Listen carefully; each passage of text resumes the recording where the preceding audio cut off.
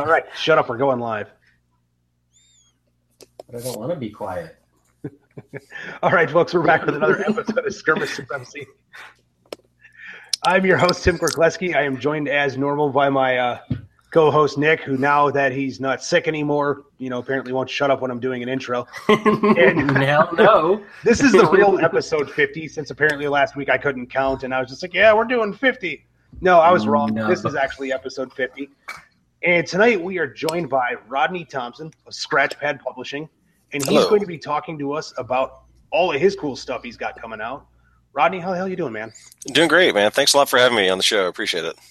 Yeah, absolutely. So I know that you have a limited amount of time tonight, so this is going to cut our episode a little bit shorter. So let's just dive right into it. You actually have a Kickstarter coming out called Dusk City Outlaws. Yeah, that's right. Yeah, it's a tabletop role-playing game that I've been working on for a little, right at a year now. An idea I hatched up about a year ago, and sort of the confluence of a couple of different ideas, or two or three ideas. Like I had a vague idea for a resolution system, and I had a cool idea for a setting, and I had like a goal for like, what would I do if I was ever going to do a Kickstarter?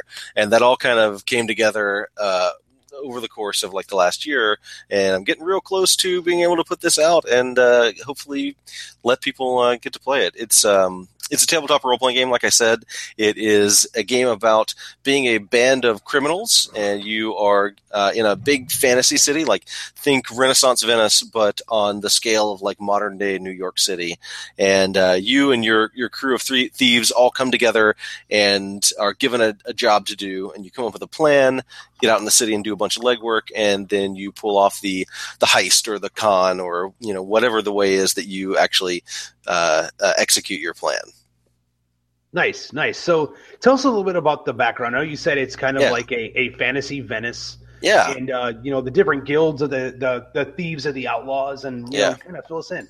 Sure, yeah. So the setting is a city called New Dunhaven, and it's obviously modeled off of New York City a little bit, Renaissance Venice a little bit, and then if you've ever read, some sort of urban fantasy novels like The Lies of Locke Lamora, any of the Gentleman Bastards books, stuff like that, kind of based on those, right? I wanted a really big, broad setting, a setting that is kind of where anything can happen, right? Because the game is very sandboxy. The players drive all the action. The players set up all the scenes. The players are really in charge of directing where the story goes. And I knew that I couldn't have a really tight, like lean, carefully designed, like fully detailed setting, because I didn't want to demand that the players like read an entire setting book before they could play the game. So it's kind of broad, but the big sort of most important aspect of the setting, in addition to being really big, is that there are these 8 criminal cartels, and they rule over the city's underworld. And these cartels have an arrangement among themselves that's basically like, okay, we're all trying to get rich here. We can squabble a little bit over turf, but we're not going to have any open gang warfare. What we're actually going to do is you're going to stick to your turf, I'm going to stick to my turf. And in order to kind of maintain the peace of this arrangement, they whenever someone has like a really big, important job to do, they hire a crew of people taken from a couple of different cartels, so that like you get this really diverse crew. They go do the job, and then those cartels that those crew members are drawn from split the ill-gotten gains that they take away from it. So the setting is kind of heavily inspired by, of course, like I said, the Gentleman Bastard series, but also Legend of the Five Rings. I had a really great experience with L5R a couple of years ago, and it kind of opened my eyes to like the strength of settings that have like really vivid factions that are operating with sort of tension between them, but also the sort of shared enemies, right? And so in this setting, the cartels, they have tension between them, but there's also shared enemies. Obviously, like law enforcement is their big enemy, but also there's like a ninth cartel of criminals that they don't abide by this arrangement. They prey upon the other criminals in the city. So, they're the bad guys to the bad guys, right? The setting has some fantasy elements to it. Like there's alchemy, there's sorcery, but sorcery is kind of, I don't want to say forbidden, but it's dangerous and very costly. and it's something that really mostly shows up for NPCs in the game.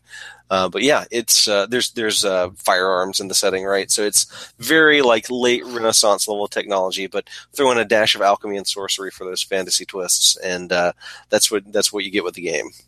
Nice. So tell us a little bit about some of the factions. Like, what are the, obviously these are going to turn into archetypes for characters.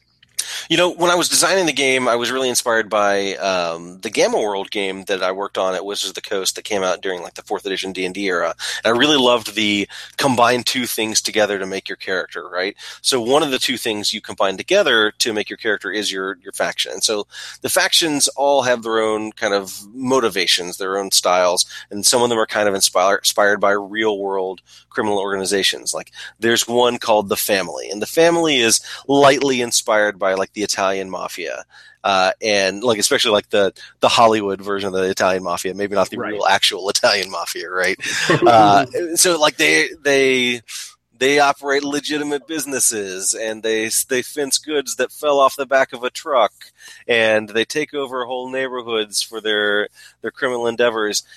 They're really wealthy and flashy and maybe a little tacky on the side, but I also, whenever I was creating one of these factions, I take like inspiration mostly, like I say, from the pop culture version of those criminal organizations, and then do a little twist, right? So I said, okay, what if the Family isn't just like the Italian mafia, but what if it was like the Mediterranean mafia? So you've got, characters that are kind of inspired by your traditional like Italian mafia guys, but also like maybe a touch of like Spanish or Middle Eastern flair as well. North African, etc., right?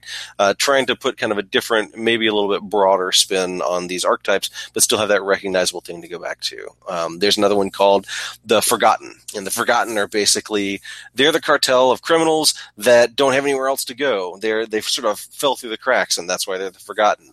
And they're mostly composed of street gangs that kind of have their own small turf inside of Forgotten Turf, and they're heavily inspired by the old movie The Warriors, right? Which is it's a classic, right? But these sort of big, colorful gangs in a obviously not realistic version of New York City.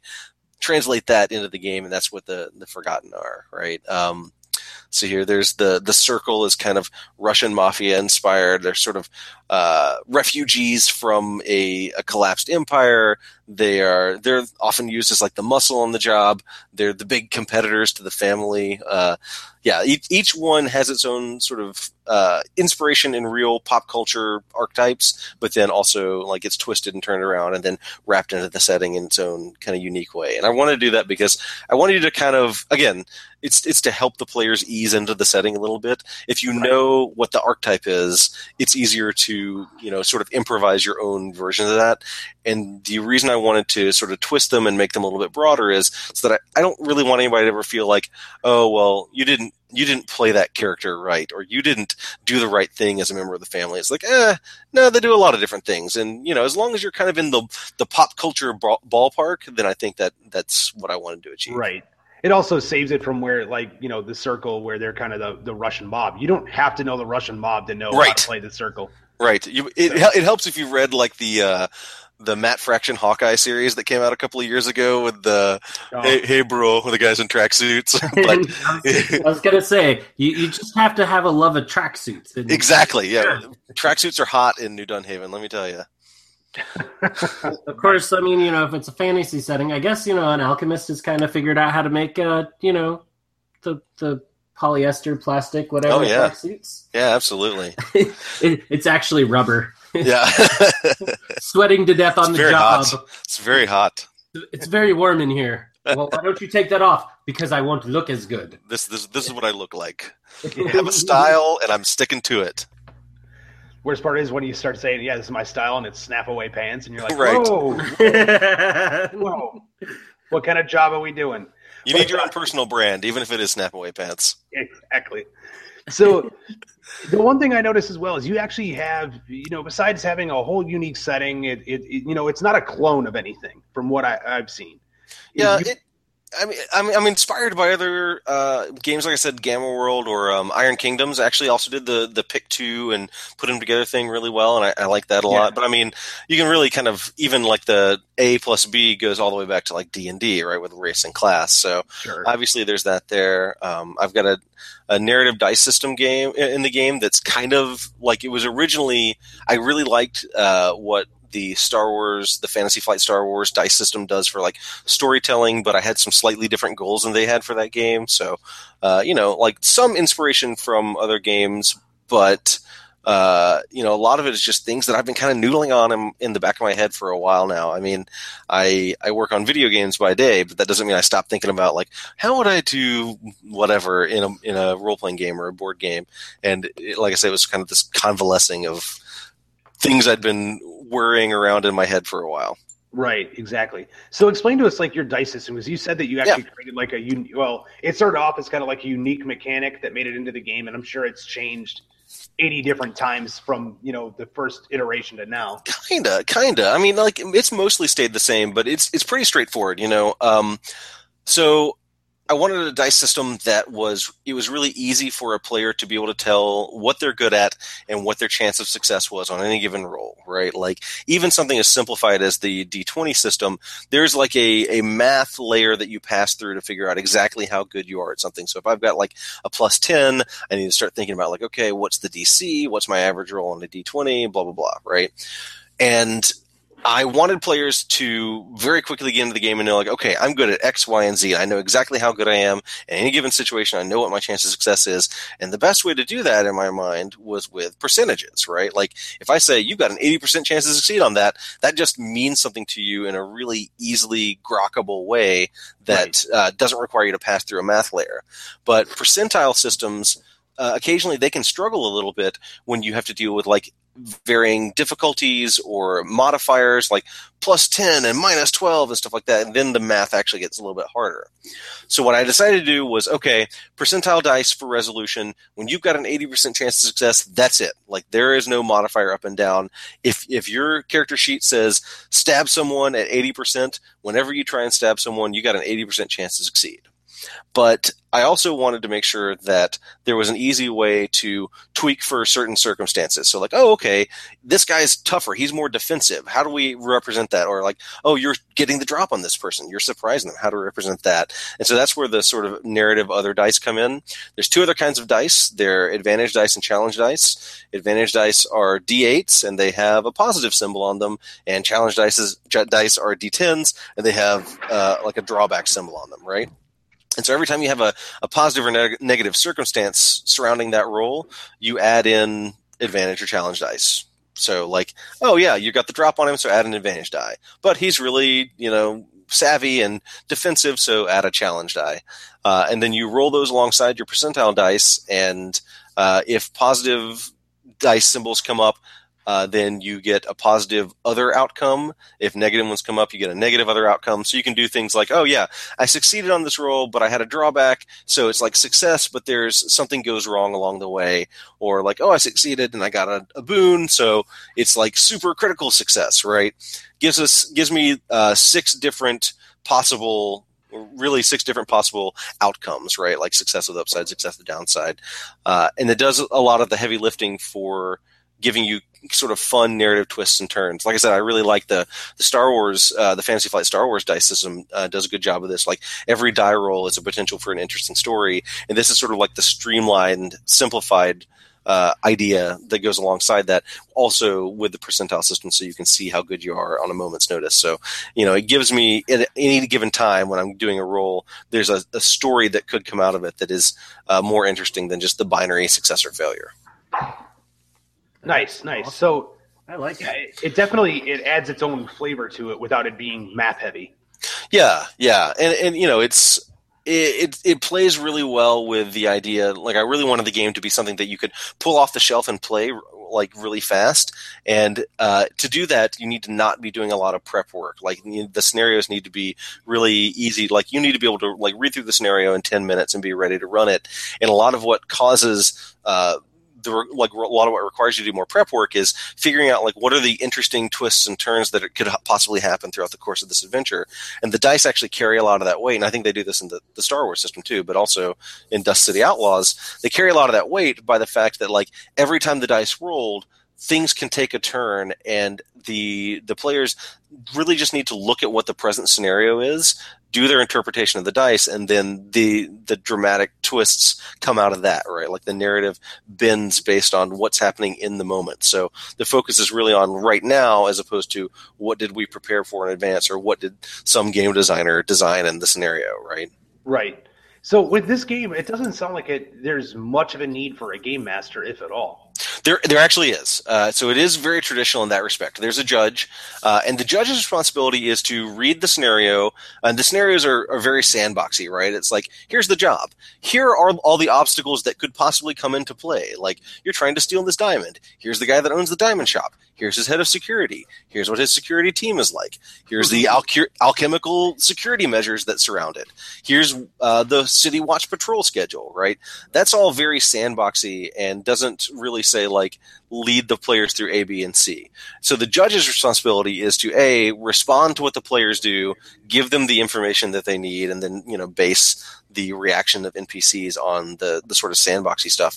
The judge's other responsibility is to sort of read the situation and introduce challenges and obstacles on the fly that make things more interesting and more exciting. So there's a mechanic in the game called Heat.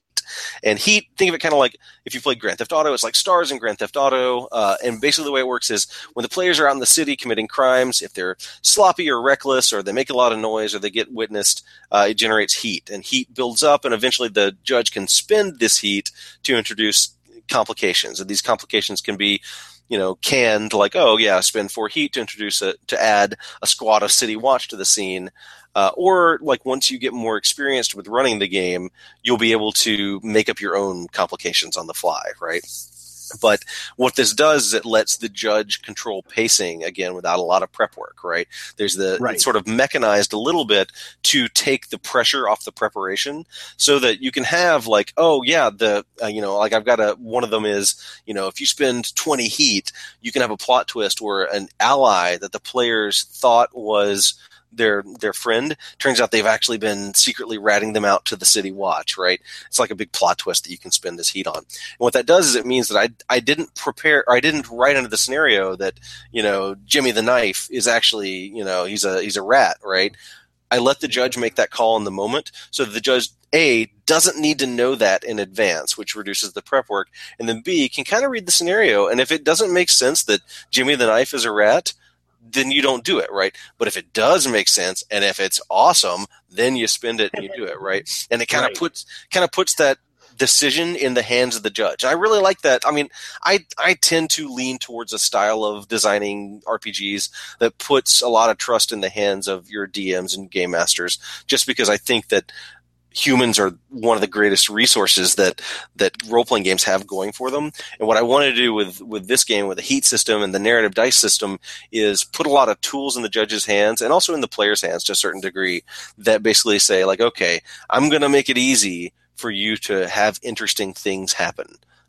And here are the simple tools that basically act as prompts for your creativity. Like it's all they are is they're not even like, here are the rules of exactly what you do. A lot of it's just like, here's a prompt that gives you the judge a moment where you're like, okay, here's where I can jump in and do something interesting or creative. And I think that, it might be a little tricky if you've never run a game before, but if you are an experienced game master, or especially if you've played like some more narrative or indie games, I think you're really going to be able to jump in and quickly be making up your own things. It's like, yeah, this sounds like a thing that would cost 4 heat. And now all of a sudden, the bounty hunters bust through the door and start messing with you, right? So I'm jazzed to see how people take to it, because I think what it's done is it's made it a game that you jump into way faster from the time that you decide to play than like, if you had to read a whole adventure, do a lot of prep work, etc., because it's all kind of done on the fly.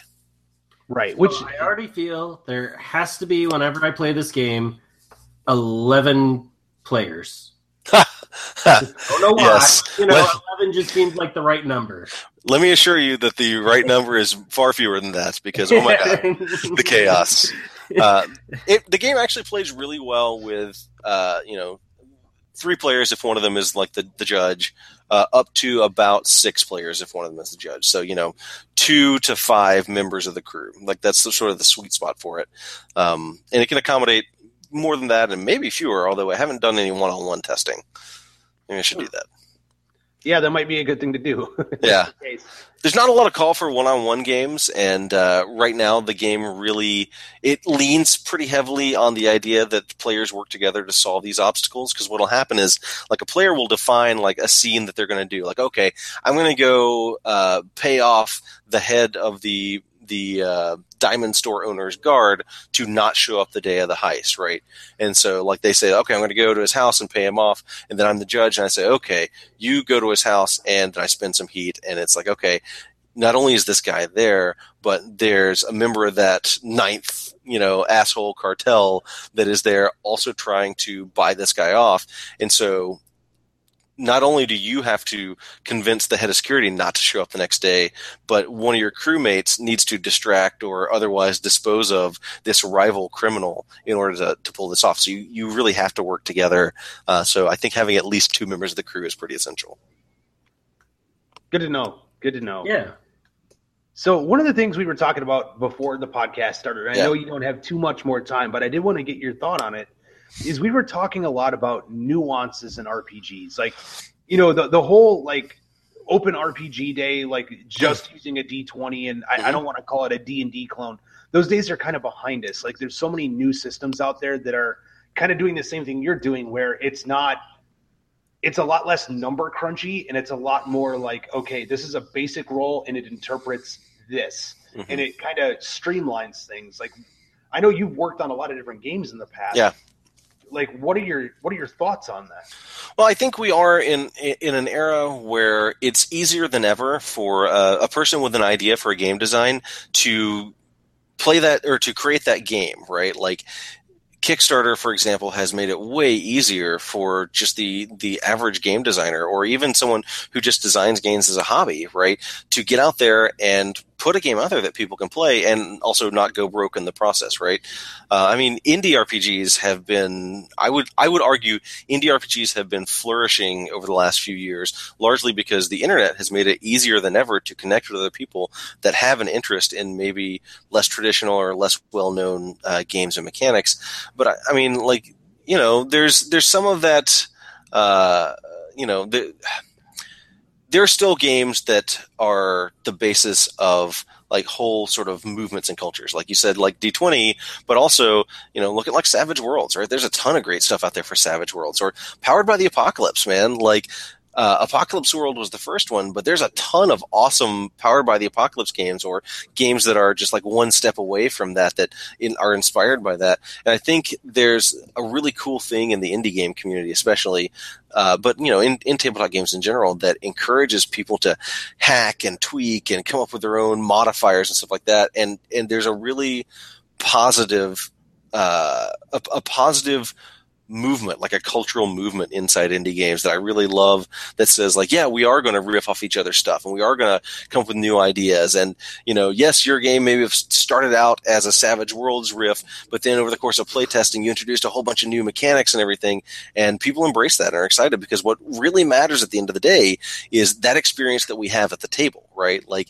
how the game plays is the most important thing, right? You might have the coolest, most innovative mechanic in the world, but if it doesn't play well at the table, you're not, like, it's not really going to fly. And so I think there's, like, one part kind of game design meritocracy, and then the other part, like, encouraging group community that has caused, game designers who maybe have other careers or maybe are just starting out to put themselves out there and be visible. And, like, if someone comes up with a cool idea, people are going to talk about it and spread that idea. And we're no longer in the world where you're dependent on a giant publisher or a huge advertising budget or whatever to get your game out there and get people playing. And, I think that has contributed to I don't want to say a renaissance, because it's certainly, not anything brand new, but like a really positive environment for indie game designers. And I think that's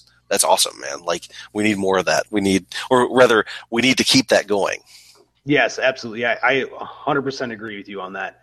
Because, if you've been playing games for a long time, of any kind, it doesn't matter if it's board games, miniature games, role-playing games, whatever it is, after a while of seeing so much of the same kind of, for lack of better terms, me too, you kind of get bored. It's like, even if you're playing a whole new setting, you're still kind of saying to yourself, you know what, I've played this before.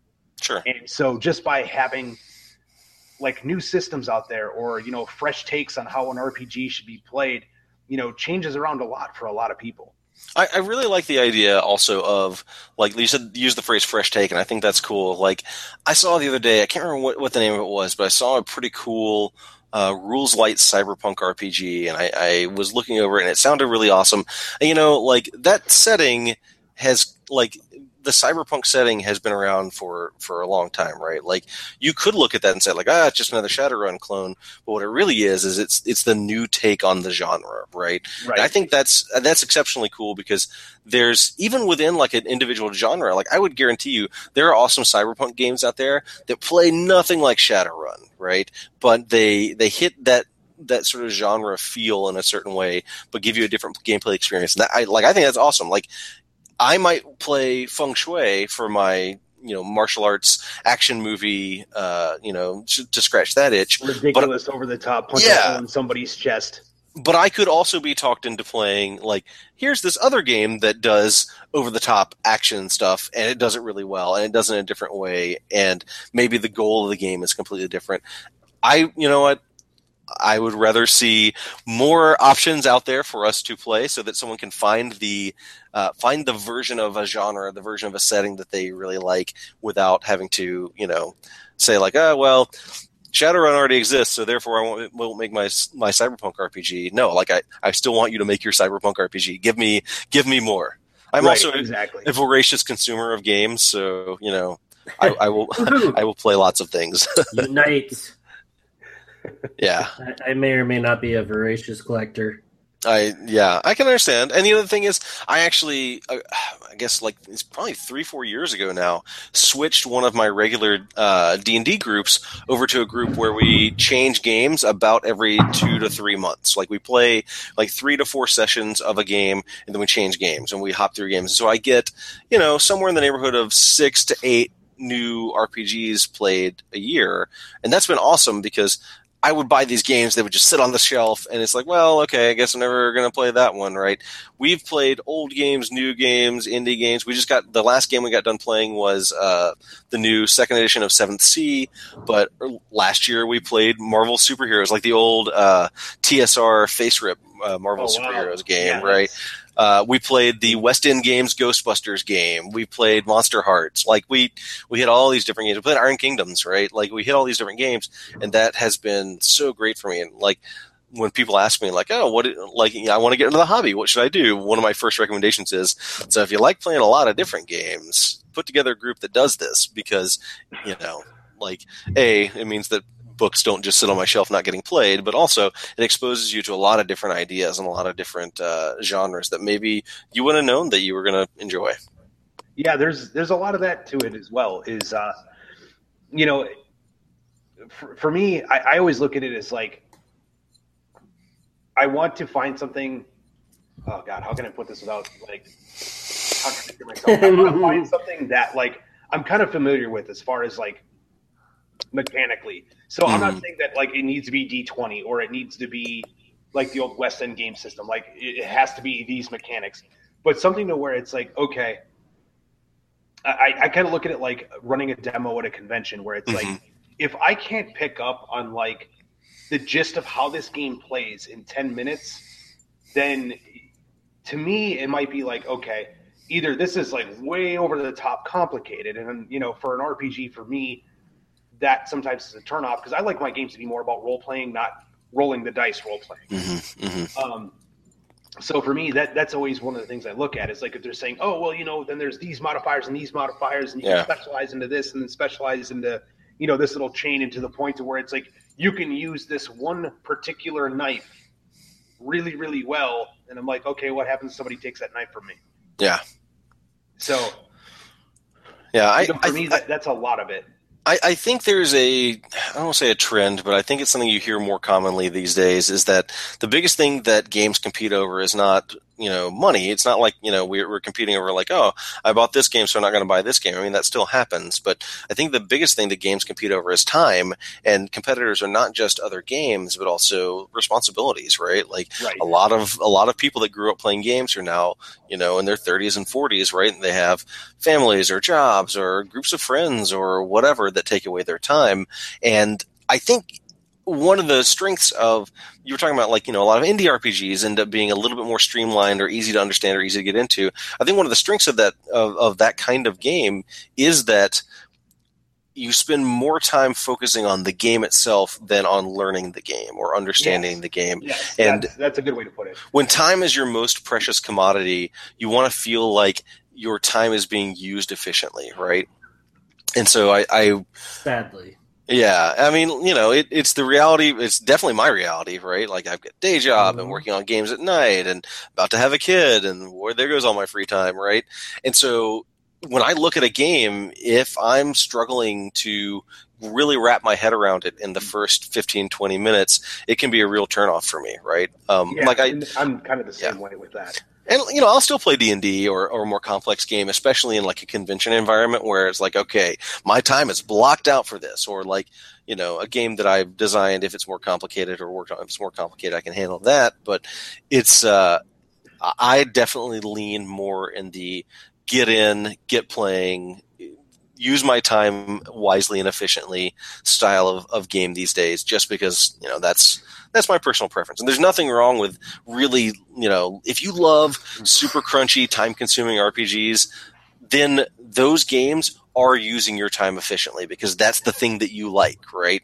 It's more for me, like I'm angling it like boom, boom, boom. I want to try a lot of different games, right? Like I want to play a bunch of different systems. So, you got a short window to give me your elevator pitch these days.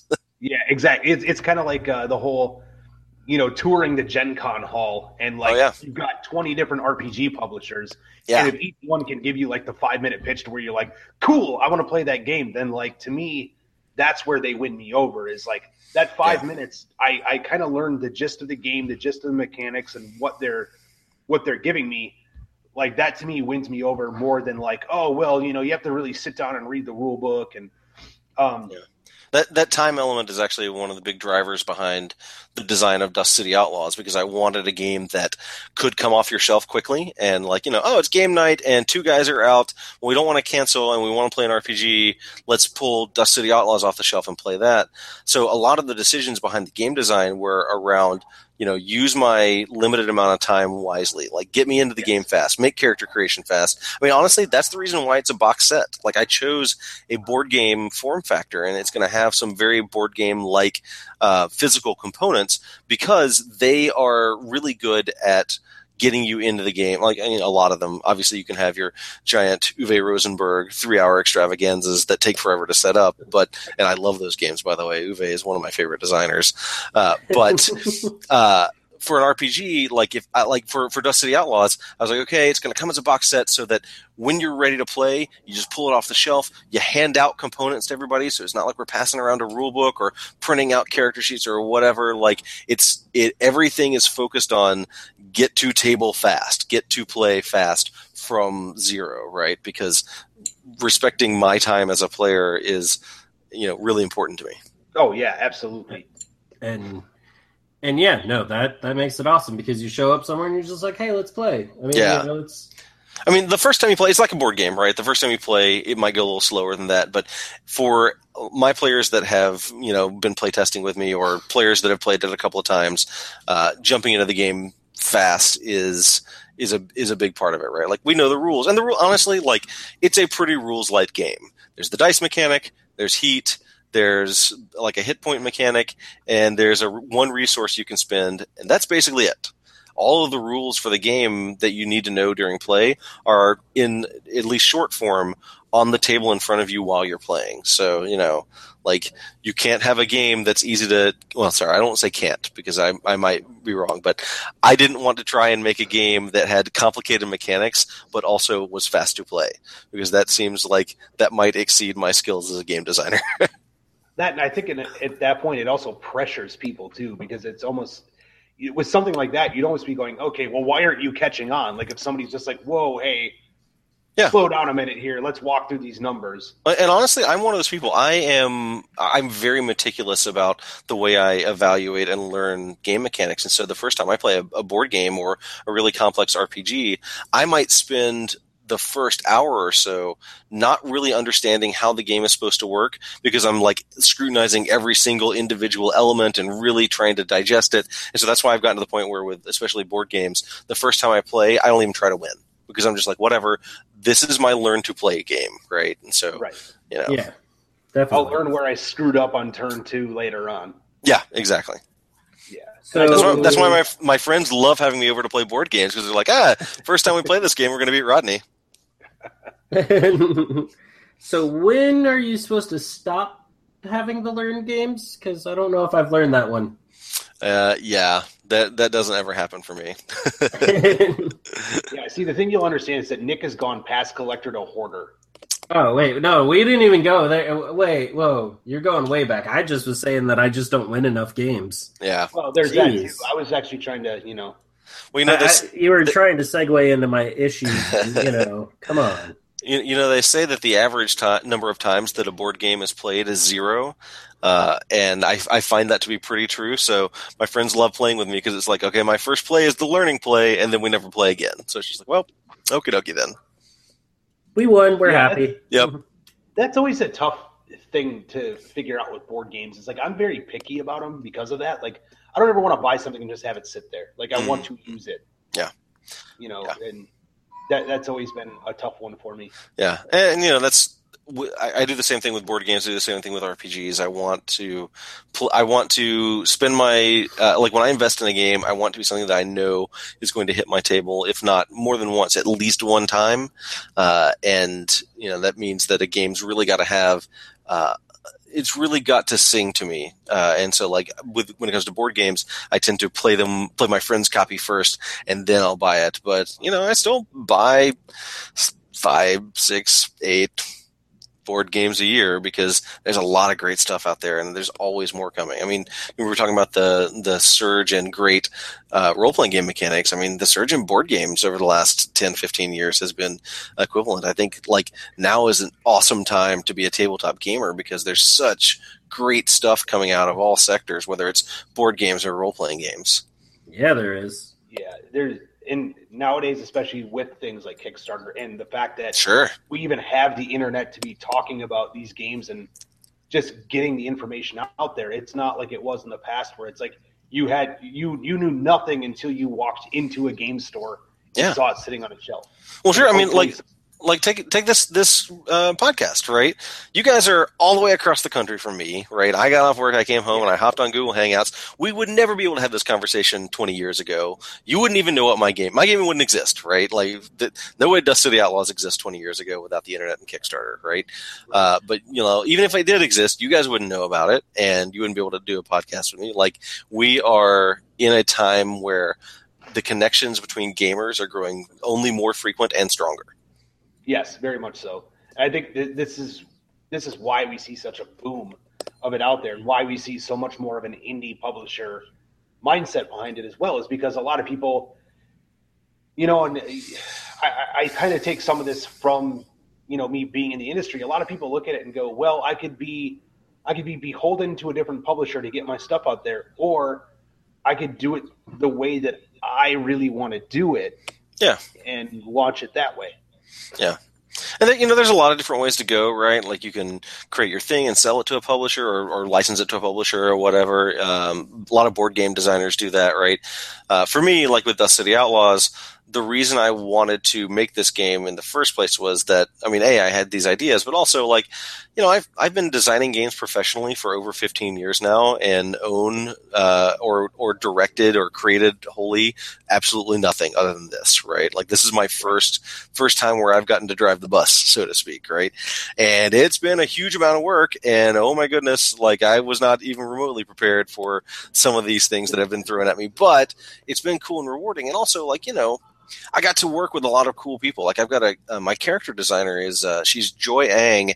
Joy is she's a character designer and title card painter for the Adventure Time cartoon, right? Oh, and wow, nice. yeah, and I went to Joy and I was like, hey, listen, I'm making this game and I want some character designs that are like really cool and bright and colorful and inviting, right? Because like it'd be really easy with a game like Dusty Outlaws that's all about criminals to go like hard-edged, crime drama or noir or whatever like that. And I feel like that is a genre that I would be crap at because I'm not hard-edged. I'm about as soft-edged as it gets. But I was just like, Joy, I want to create a very inviting setting that kind of has a cavalier or swashbuckling or bad guys that you can root for feel. And she goes away and she comes back with these character designs. I'm just like, I could never have come up with that in a million years. This is amazing. Like the stuff that she has come up with is spectacular and exactly what I wanted, even though I didn't know exactly what I wanted. And I would have never gotten to work with Joy if I hadn't done this project like of my own volition, right? Like I would have had to have, well, I don't say never, but I would have had to have hoped that our circles like entered each other's orbit in the way to make it happen. Whereas when you do your own thing, you kind of get to choose who you work with, right? So I got Joy to work with me. I'm working with Daniel Solis, who's doing my layouts, and Daniel is freaking amazing.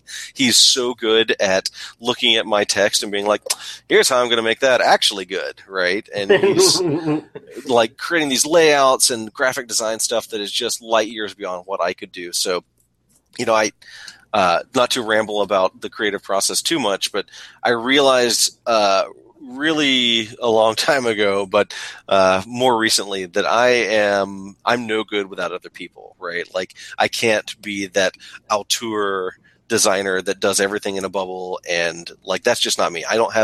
There's a lot of skills that I don't have, right? Let's put it that way. I'm narrowly focused in some ways, right? And getting to do a game on my own means that I can go out there and find these people that I think are awesome, whose work that I really respect, and say like, hey, would you like to collaborate with me? Because I think we can make a cool thing, right? And aside from like the creative side of it and like getting a game out there, it's just kind of fun to work with other awesome people, right? Like it's just been fun working with Joy and Daniel, and I've got a couple of people that I used to work with at Wizards now that are my developers on the game, and like my buddy Dan Jellin, who was one of the original Magic the Gathering artists. He did art and icon design for me, and I get to work with these people, and it's great, right? So anyone that is a part of this business, I think, especially in the indie game community, has probably gotten a sense of that just by the fact that it's like, hey, I respect your work and I would like to work with you. Okay, let's make an awesome thing. That happens all the time. I think that actually is another reason why we're in a golden age or a really great time for indie RPGs, is because people are collaborating and they're bouncing around and they're, like, I made this game. Let's combine our powers to form the Captain Planet of indie game design.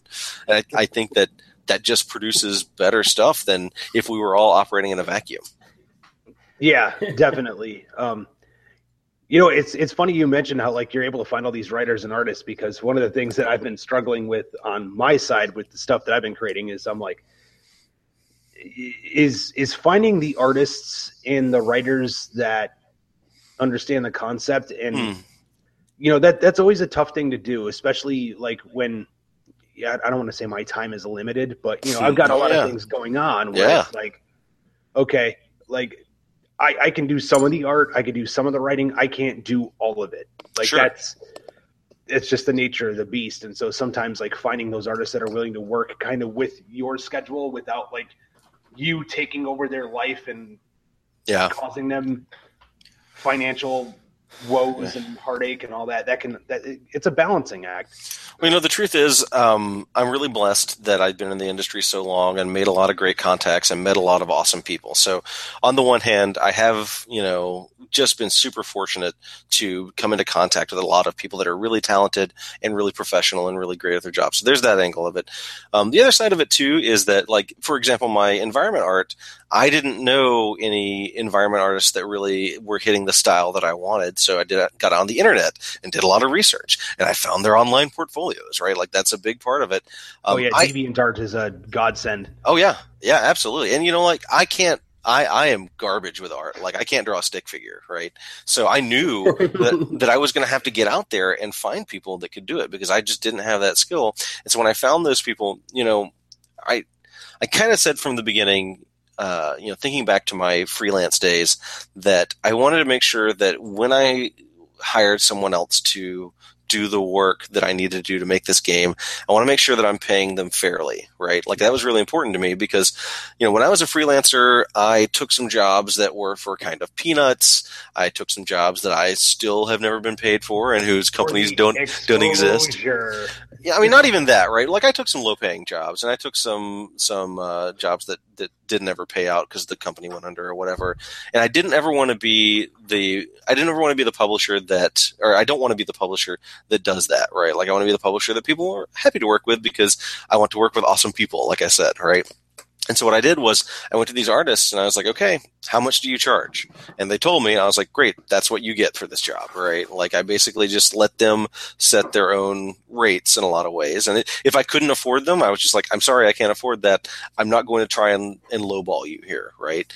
Because I want to pay people what they think that they are worth. Because honestly, in my opinion, a lot of people they undervalue themselves, right? They're like, oh, like, I'll do it for this much. I'm just like, really? That seems like it's a little low. So, I really wanted to make sure that people not only enjoyed the collaboration with me, but also were paid a fair wage, and I could help support their lifestyle as independent creators, because I remember what it was like when I was a freelancer, and it could be really rough, right? Like, there's a lot of living paycheck to paycheck, a lot of extremely detailed Gen Con budgets. Like, okay, if I only spend $2.50 on breakfast this day, then I can spend $5 on lunch. Whoa, right? And that was rough. Like, that's tough, and I know a lot of people still deal with that, right? And so, part of being a good collaborator is making sure that people are uplifted by the collaboration, and I think that's super important to me. And it's one of the reasons why, if I had to spend a little bit more money on art in order to get nicer art, I was going to do it, right? Because I want a quality product, and I want people to be compensated fairly and uplifted by the work that they're doing for me. Like, I think that's the only way to do it. And if I can't do that, then I shouldn't make the game. It's sort of my opinion, right? Yeah, like, absolutely. I'm not going to try and force it out if I can't do those things. Right. And if it means that you push it back a little bit farther until you get what you want, then that's exactly what happens. Yep. You're on nobody's time schedule but your own. Yeah, basically. Yep. Yeah. But speaking of time schedule, I know that you said that you were only at about a half an hour. We've gone over that by about 20 minutes. That's okay. No problem. This is what always happens, right? I start running my mouth and it never stops. Well, I'll tell you what. I know that you've got some obligations you got to take care of, so we won't hold on to you too much longer. But take a few minutes. Let us know how everybody can get a hold of you. When the Kickstarter is coming out. Let us know all that good details. Sure. Okay, so the best way to find out more about the game is to go to scratchpadpublishing.com. You can also go to duskcityoutlaws.com. They all kind of point back to the same place. And that's got a ton of information up on the game right now. You can see a lot of the art. I've been putting up blog posts like 2 to 3 times a week that are explaining mechanics and stuff like that. So if you want to know about the game, scratchpadpublishing.com is the best way to find out about it. If you want to get in touch with me, there's a contact link on the website. You can also follow Scratchpad Pub on Twitter. Unfortunately, Twitter does not offer very many characters for a username, so it is not, in fact, a pub, which I wish it was, but it is Scratchpad Pub, my Twitter account there. So that's another good way to get information on it. The best way to find out when the Kickstarter is going to go live is to sign up for the email list. If you go to the scratchpadpublishing.com, there's a link there that you just type in your email address and it signs up, and basically I'll be blasting out like, hey, here's the link. Kickstarter's live. Spoiler alert, it's going to be real soon. So, nice. Yeah. But yeah, it's coming out soon. I'm really excited. I hope people are excited about the game too.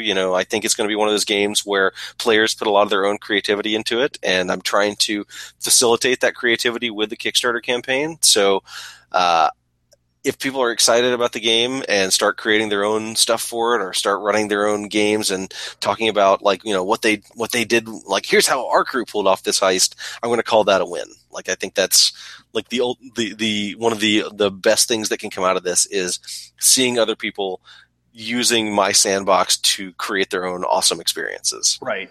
They're bringing life into their own version of your world. Yeah, absolutely. Awesome. Well, man, it was definitely great talking to you, and we have to talk a little bit more once this Kickstarter is underway, and absolutely add some new stuff and help get the word out there a little bit more. So, that sounds awesome. Yeah, so I think we're going to wrap up this episode so we can get you out of here. So, all right, to everyone out there listening, this has been episode 50 of Skirmish Supremacy, and we will see you next time. Thanks for listening to another episode of Skirmish Supremacy. To see more of the antics that Nick and I do, you can check us out on Facebook at Skirmish Supremacy. We also have Twitter, which we can be reached at Skirmish Supreme, because apparently Skirmish Supremacy does not fit in Twitter. And if you want to email us directly, you can reach us at tim@skirmishsupremacy.com or nick@skirmishsupremacy.com. Thanks for listening.